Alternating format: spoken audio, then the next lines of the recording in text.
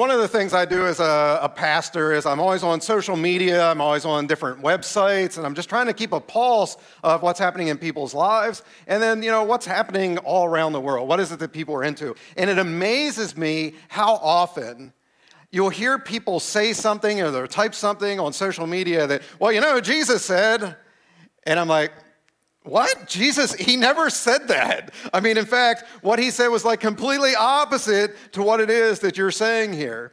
And so what we're going to do starting today is a brand new series on these things that Jesus just never, ever said. And then we'll compare and contrast to see, all right, what is it that he actually did have to say about these different topics. We're going to start with a topic today that all of us have dealt with at some point. In fact, I'll ask you that, and those of you that are watching online as well. How many of you have ever wrestled with guilt? You ever had guilt before? Yeah, lots of hands going up. Yeah, we all tend to wrestle with guilt in some way. It's different for everybody, but it's something that we have. Now, let me ask you another question. Do you know the number one thing that Americans say that they feel guilty about? Anybody have a guess? What's the number one thing that they say that they feel guilty about? It's going to make sense as soon as I say it. It's food. 29% of all Americans say that they have guilt when it comes to how much did I eat or, what kind of food did I eat? And I know this isn't very encouraging because we're getting ready to have our picnic. 29% of you are going to walk out of here feeling guilty.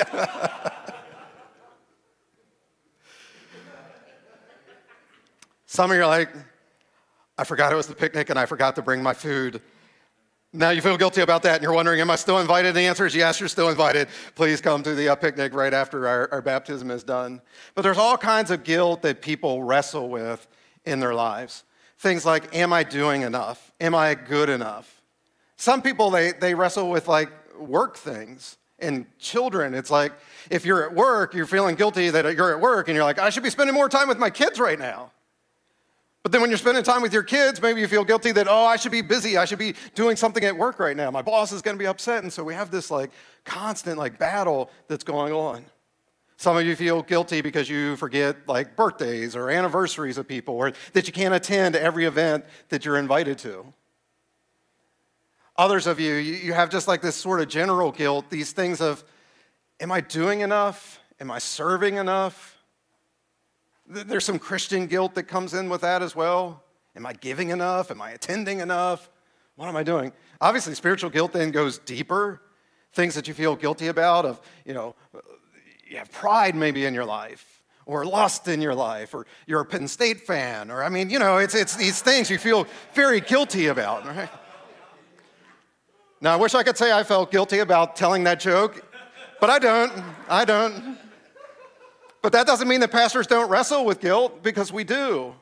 There's things that I wrestle with from time to time. Am I serving you guys enough? Am I there for you guys in the way that you need me to be there for you? So all of us, we have guilt from time to time. And so today, as we begin this series on the things that Jesus never said, I want to talk about that particular topic. And we're going to look at a very, very famous Bible story. It's one you're familiar with. If you want to go ahead and turn to Luke chapter 23, that's where we're going to hang out today. Again, Luke chapter 23. And a little bit of context as you're turning there, or maybe you're getting online there on exponential.church. You can find our talk notes there. Those of you that are watching online, in the upper right-hand corner of your screen, there is a little button. You can push that. That's going to take you to the talk notes as well. But again, context as you continue to turn to Luke 23, Jesus, he is the King of all kings. He is not having a crown, a golden crown on his head. He actually has a crown of thorns on his head in this particular story. He's not surrounded by servants. He's surrounded by thieves. And he's not sitting on a throne. He's actually hanging on a cross. And so that's where we're going to pick up the story today. Luke chapter 23, starting with verse 32. We read this. 2 others who were criminals were also led away to be executed with Jesus. Now, a little pop quiz here. This is very simple. Answer it the way it sounds. Not a trick question. How many criminals are here in the story? How many does Luke record here? How many? 2. Right, very good. You passed so far. Next verse, verse 33. When the soldiers came to the place called the Skull, they nailed Jesus to a cross. They also nailed the 2 criminals to crosses, one on each side of Jesus. Another quiz. How many people total are being nailed to a cross in the story? 3, right. And that's very, very important. Say that number again, 3. 3. Keep that number in mind because it's going to be very, very important a little bit later. For now, though, let's talk about crucifixion. And if you've ever been around here before, especially at Easter time, I've given you some of these details before, but bear with me because some people have never heard it, and we've got to think about what it meant for Jesus to be hanging there on the cross. Crucifixion is one of the most brutal and shameful ways that somebody could ever be executed. In fact, they had to invent a brand new word just to describe the pain that happens when you get executed in this way. When you're nailed to a cross like that. And that word is excruciating. They had to invent this new word, out of, crux, the cross. So out of the cross, excruciating pain. Now, even before you would get to the pain of the cross, you experience pain in some other ways. First of all, they would take you and they would whip you. And what they would do is they would, on the ends of the strands of the whip, they would put glass or stone or bones. So that it wasn't just the whip, it was actually objects. And it would start to dig into your flesh. And as you would pull the whip out again, it would just rip the flesh away. And they would do this 39 times to you. It would get so deep that oftentimes bone or organs would get exposed. Many people actually did not even survive the whipping before they even got to the cross. Now, to make matters worse, then they would strip you naked and make you carry your own cross all the way to the place where they were going to crucify you. So talk about shameful. And then once they would get you there, wherever that place was, they would take these 7-inch stakes. They would nail it through your wrists and through your heels. And then once they had that done, they would put you up onto the vertical cross, or the vertical part. And you would hang there. Now, you would think that, do they bleed out? Is that how most people die? The answer is no. That's not how you die in crucifixion. You know how you die in crucifixion? You suffocate. Here's why. I want you to think about for a second. Your arms are stretched out like this, and you're going to start to sink down in. Right? Now, I want everybody to do a little experiment with me. Participate online at home as well. Everybody close your eyes for a second. And I want you to take a very deep breath. And then back out. I want you to do it again, but this time I want you to notice as you do it what your shoulders are doing. So breathe in, and then breathe out. Breathe in, breathe out. What did your shoulders do as you breathe in? They went up. And what do your shoulders do as you breathe out? Back down. And what did I say happens to you as you're being crucified? You start to sink. But how do you breathe in? What happens to your shoulders?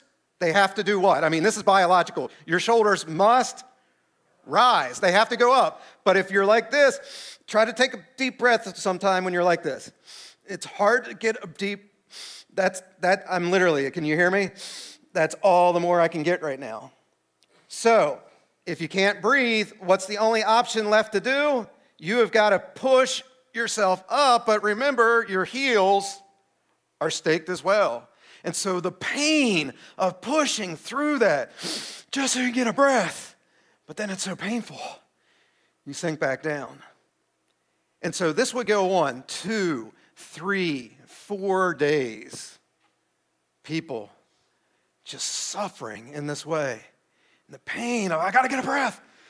Back up. And eventually you just wear yourself out and you can't push yourself up anymore and you suffocate to death. Now, what the Romans would do is, after 4 days, I guess as a way of showing a little grace, I don't know. If after 4 days you weren't dead yet, they would take a club and just start beating your legs until you broke the legs. And that way you couldn't anymore push up. And part of the reason for this was crucifixion was reserved for the worst of the worst of the worst criminals. Because it was very expensive to do this. Because it's not like you just like chop somebody's head off and it's just done. Or, today in our society, we'd have an electric chair or a firing squad or whatever. It's just done.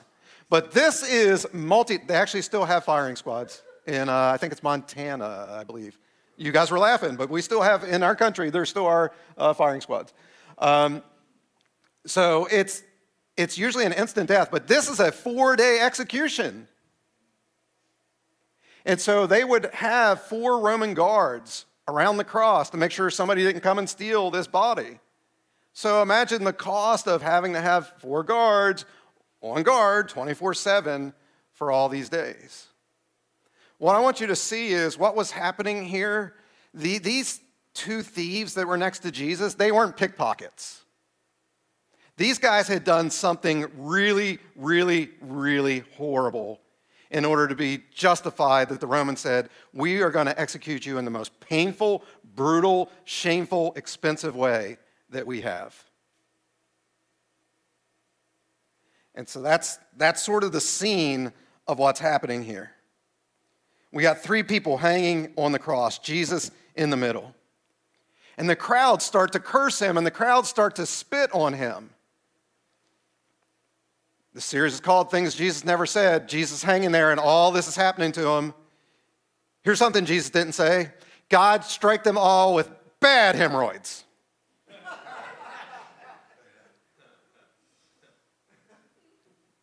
Jesus didn't say, God, I want you to call down the angels of heaven and strike them all dead. Jesus never said that. What did he say? Well, look at the next verse, verse 34. Jesus said, Father, do what? Father, forgive them, for they do not know what they're doing. You want to talk about grace? That's grace right there. Verses 39 then to 41, just a couple verses down. One of the criminals hanging beside him scoffed. So, you're the Messiah, are you? Prove it by saving yourself. And us too while you're at it. But the other criminal told the first one off. Don't you fear God? Aren't you getting the same punishment as this man? We are getting what we what? We are getting what we deserve. But this man didn't do anything wrong. It's pretty interesting. This one criminal, he recognizes what he and the other man had done, and he recognizes that it was so bad that they were actually getting what was right and what was fair and what was just. He says to the other guy, don't you understand? We're getting, what we deserve here. Which brings me to the main point of today, the topic I want to talk about. Let me give you actually a couple popular phrases, and I want you to complete these. So here's the first one. What goes around, comes around, right. Number 2, your past will come back to haunt you. Number 3, if you make your bed, you got to lie in it. Last one, you get what you deserve. Anybody ever said that before? Come on, be honest. How many of you ever said that? You get what you deserve. I have. You're going down the interstate, and I'm already probably going over the limit myself. But then some guy goes flying by me, and he's weaving in and out and stuff. 2 miles up the road, he's pulled over. You know what I say? Yep, you got what you deserve there, buddy. Here's the bad part. We like it, don't we? Right? If we're honest, don't we like it when people get what they deserved? Now, we don't like it when we get what we deserve. But there's that sinful part of us that we really like it when other people get what they deserve. But in this story here, this first criminal, he doesn't have that attitude. He says, I'm getting what I deserve. And the other criminal on the cross, he says, buddy, you're getting what you deserve as well. He says, but Jesus has done nothing wrong, and he doesn't deserve this punishment. And then the criminal, he turns to Jesus, and in verse 42, it says, then he said, Jesus, remember me when you come into your kingdom. Notice what Jesus doesn't say. Well, I've never really liked you, and you're going to rot in hell. It's not what Jesus says. Jesus doesn't say, well, you had your chance. I was preaching and teaching. Remember the Sermon on the Mount? You could have come. You could have shown up. You could have heard. You could have gotten in a relationship with God at that point, but you didn't. So, nope, you're done. You blew it. Notice Jesus didn't say, I can forgive a lot of things, but what you did, man, that is way beyond my forgiveness. Jesus doesn't say that. Jesus doesn't say to this man who's literally spiked to a tree, which prevents him from going anywhere or doing anything, he doesn't say, well, you know what? Turn your life around first. Then you can get to heaven. You prove you can be a good person. Then you can come to heaven with me. Jesus doesn't say that. Jesus doesn't say start to come to church, start to tithe, start to serve. Jesus doesn't say any of those things. Jesus never said that. And most certainly, Jesus didn't say, sorry, buddy, but you get what you deserve. Jesus never, ever said that. Instead, what does he say? Verse 43, Jesus said to him, I can guarantee this truth. Today, you will be with me in paradise. Jesus forgives him and he promises this guy heaven, even though this man didn't earn it. He didn't deserve it. Jesus just gives it to him. It is a gift. It's a promise of heaven. Now, some of you are going, Gilbert, that's not fair. I mean, this man didn't deserve Jesus' forgiveness. You know what? You're right, he didn't deserve Jesus' forgiveness. But guess what? We don't either. None of us deserve the forgiveness of Jesus. This man's story hanging there on the cross, it's my story. Some of you heard, my story before. For the first 20 years of my life, God was 11 to 12 on Sunday, and the rest of the time was do whatever in the world I wanted to do, and I did. Drugs, alcohol, pornography, lying, cheating, stealing, getting into all kinds of trouble. But then July 27th of 93, two men shared the gospel message with me. That what I deserve for all my sin, what I deserve for the life I was leading, was eternal punishment in a very real place called hell.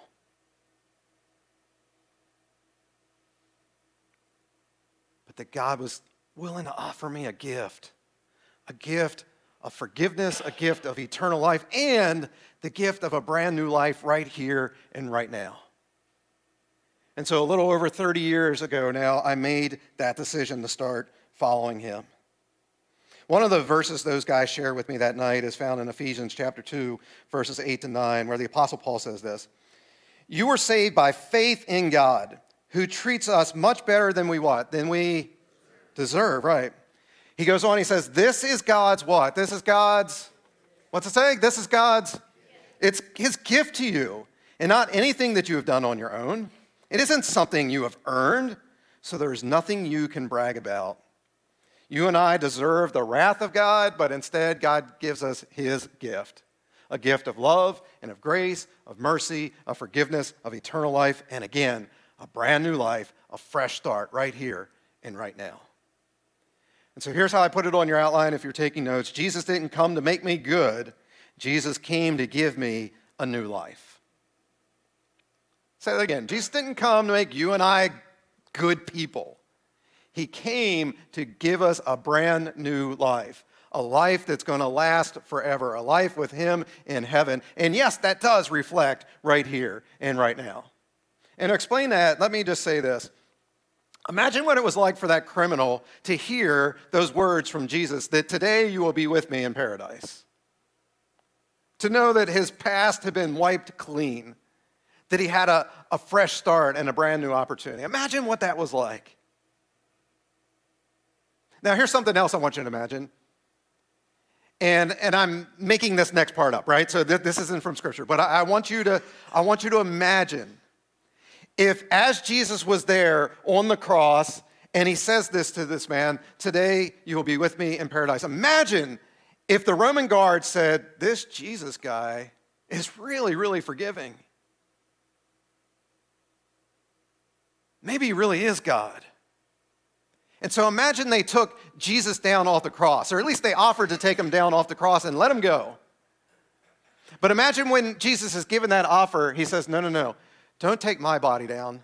Take that man's body down instead. Leave me here. Let him start a brand new life. Imagine that.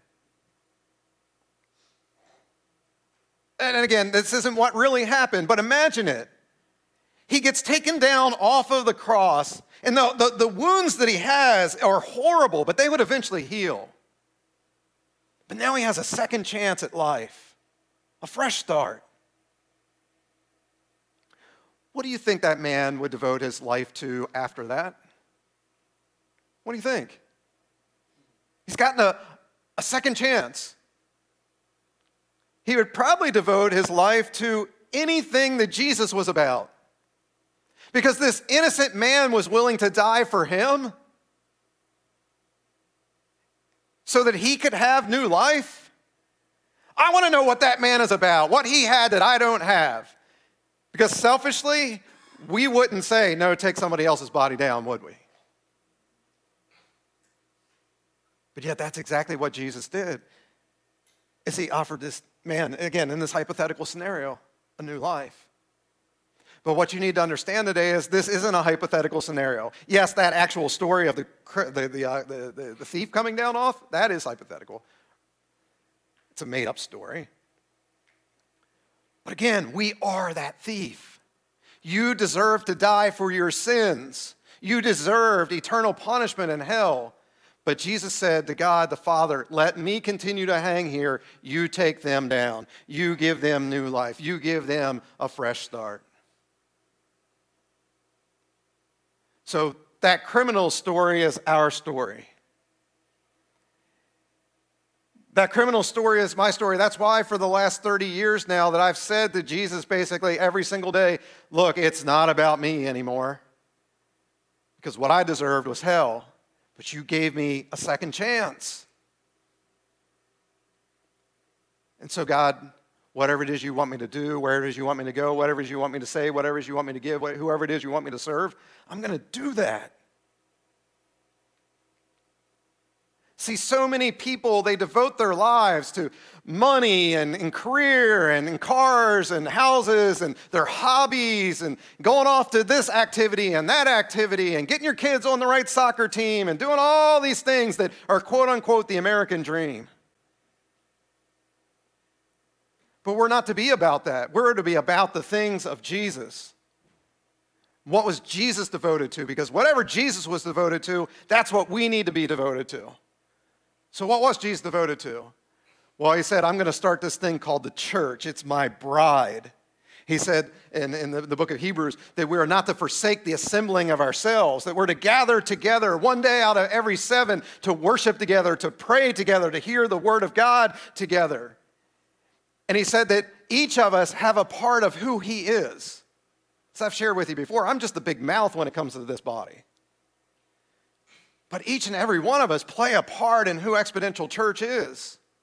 And so we need to continue to gather together and be who it is that God has called us to be. And together we become that perfect picture of Jesus to our Harrisburg community, for our Hagerstown campus, to the Hagerstown community. Be devoted to the things that Jesus was devoted to. Again, I didn't get what I deserved, and neither do you. And so let's instead say, since he died for us, the least we can do is now give our lives back and return to him. Now, as I start to wrap up today, let me remind you once again, how many people were hanging on the cross? What was the number? 3, right.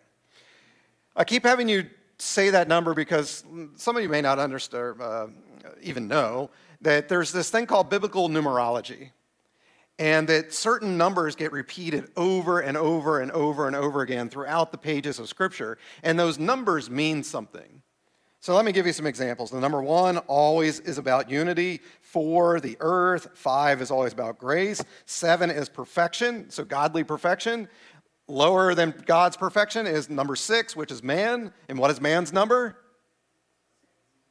666, right? 8 is new beginnings. 10 is about the law. 40 always has to do with trials and testing. Every number means something. There's always a spiritual theme behind it. So what about that number 3? Well, the number 3 stands for completeness and wholeness. So let's look at some of the examples throughout the pages of Scripture. God is what? God is 3 in 1. Father, Son, Spirit. We as human beings, we are 3. Body, soul, and spirit. God is omnipresent, He's omniscient, He's omnipotent, meaning He is always present, He is all-knowing, and He's all-powerful. Think about in the book of Revelation, Jesus is said to be the one who is, who was, and who is to come. The grace of God, there's 3 types of grace that God gives us. There is His justifying grace, His sanctifying grace, and His glorifying grace. Think about the patriarchs. There were 3 generations that got the nation of Israel started: Abraham, Isaac, and Jacob. The temple, 3 parts: the outer court, the inner court, and the holy place. The angels, they cry, "Holy, holy, holy is the Lord God Almighty." When God completed the fullness of His word through the New Testament, He gave us 27 books of the New Testament. That's 3 times 3 times 3. Look at the life of the Apostle Paul. Paul was blinded for 3 days after he saw a bright light from heaven. Paul, 3 different times, he prayed that the thorn that he had in his side would be removed. Paul was shipwrecked on the island of Malta for 3 months as he was out sharing the gospel. Look at the life of Jesus. The wise men, they come and they present to Jesus how many gifts? 3, gold, frankincense, and myrrh. Jesus, at the age of 12, is separated from his parents for 3 days. Jesus' public ministry lasted for 3 years, starting at the age of 30 and ending at the age of 33. Jesus was tempted 3 different times by Satan in the desert. Jesus had 12 disciples, but he was closest with 3, Peter, James, and John. Speaking of Peter, he had predicted that Peter would deny him 3 different times. When Peter was restored there on the beach after Jesus' resurrection, 3 different times Jesus says to him, "Peter, do you love me or not?" God spoke audibly to Jesus 3 different times. Jesus raised 3 different people from the dead: Jairus' daughter, a widow's son, and Lazarus. Jesus prayed 3 different times in the Garden of Gethsemane. Tradition tells us that he fell 3 different times while carrying his cross. So we've already talked about there was 3 men hanging there in this particular scene. The sign above Jesus' head that said "King of the Jews" was written in 3 different languages. Jesus was hung on the cross at the 3rd hour of the Jewish day, and on the 9th hour, which is 3 p.m., he uttered 3 different words: "It is finished," and then he breathed his last breath. For the next 3 hours, the sky went dark. The world went silent. No hope, no life. 1 day goes by. 2 days go by, nothing. But on that 3rd day,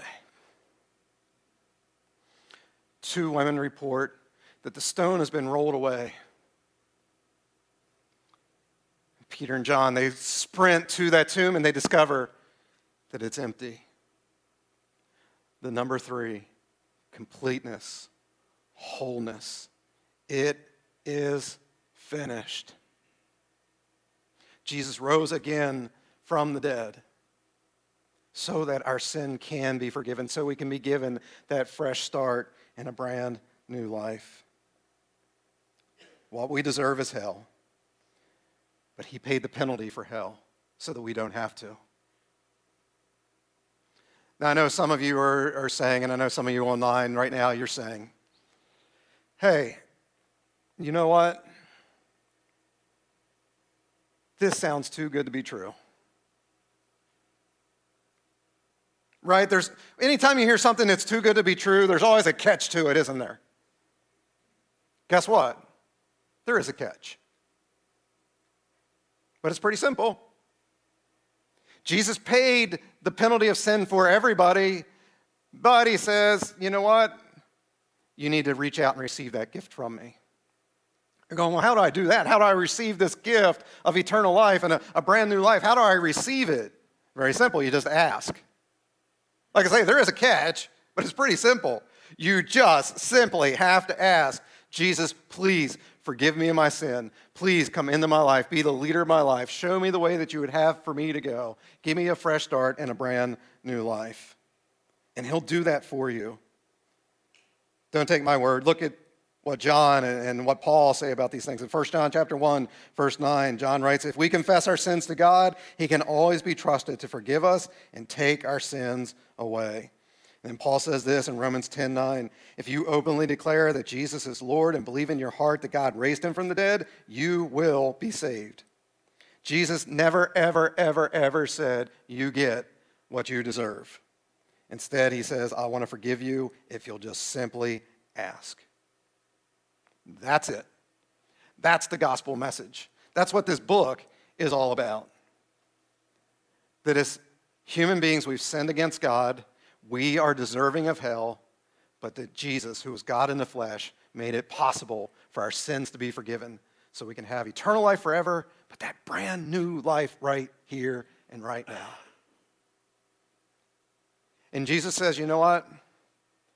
If possible, because again, the thief on the cross couldn't do this, but if possible, Jesus says, what I want you to do after that, once you've made that decision for yourself, is I want you to get baptized. Baptism is an outward sign of an inward change that you made. Baptism does not save you. Baptism, again, is just a sign to others of the decision that you've made to be saved. And so in just a couple moments, we're going to go outside. We have two men that are going to get baptized. They've made that decision. But what I'm here to say, and Bill said it earlier, is it's not too late for you that are here with us today. If you've never prayed and asked Jesus to forgive you of your sins, to come in to be the leader of your life, do that today. And again, after you do that, as soon as possible, you should be baptized. Well, how much more sooner as possible can we be than we have the pool set up outside ready to go? And again, you may not have the clothes, you didn't come. My mom the other year, she spontaneously got baptized. She heard the message and she said, I didn't come prepared, but man, I'm getting baptized. And so she got baptized. And you survived. She's still here. So see, you won't die just because you have a little bit of wet clothing on. And we have a clothing ministry that downstairs, there's all kinds of clothing. We can go down and it may not be like fancy or anything, but we'll get you some clothing that you could put on something dry, right? And enjoy your picnic that way. But look, every single one of us needs to not only pray and ask for his forgiveness, but at some point as believers, not as babies, because a lot of people are confused. That's not baptism when you're a baby. That's dedication. That is speaking of your parents' faith to raise you in a way to get to know Jesus. But then once you're an adult and once you've made that decision for yourself, then you need to be baptized. So again, it's not too late. But join me right now in prayer. Father, we thank you for this day. We thank you for the gospel message. That really, when we boil that big old book called the Bible down, what I shared today is what it's really all about. That you loved us enough to come and die in our place. Because what we deserve is hell. But you're giving us heaven. And you're giving us a brand new life here. And so with every head bowed here, every eye closed, if you have never prayed and asked Jesus to forgive you of your sins and be the leader of your life, I'm just going to ask you on the count of three in just a second. I'm going to ask you on the count of three, just put your hand up nice and high so I can see it. Nobody else is going to see it. Again, every head bowed, every eye closed. Nobody else is going to see it. But I want you to just raise your hand until I acknowledge it, and then you'll be able to put it back down. For those of you that are watching online, there's going to be a little button that's going to pop up in the chat that says that you're praying this prayer. So if you need to pray that prayer as well, let us know that way. So again, if you need his forgiveness, if you need his leadership, if you've never done that before, if you know that you deserve hell, but yet you want heaven, this is the day. Today is the day of salvation. So ready? Here we go. 1, 2, 3. Put those hands up nice and high so I can see it, and then you can put it right back down. Anybody here today? Those of you online, again, click that button. Anybody here today? Jesus, forgive me of my sin. Come into my life. Be the leader of my life. I need you. I need your forgiveness. Anybody here? If your heart's beating really fast, then that's probably the Spirit of God speaking to you right now, that you are the one that needs to make that decision. Anybody here today? You need to do that. All right. I don't see any hands here. There may be some there online. I'm not sure. But I'm going to have everybody pray this. It never hurts for us just to be reminded of the decision that we've made. So pray this with me. Dear Jesus, Thank you for coming to this earth, living a perfect and sinless life, and dying in my place for the life that I'm living. I know I'm a sinner. I know I deserve hell, but you're giving me your grace, your mercy, and your forgiveness.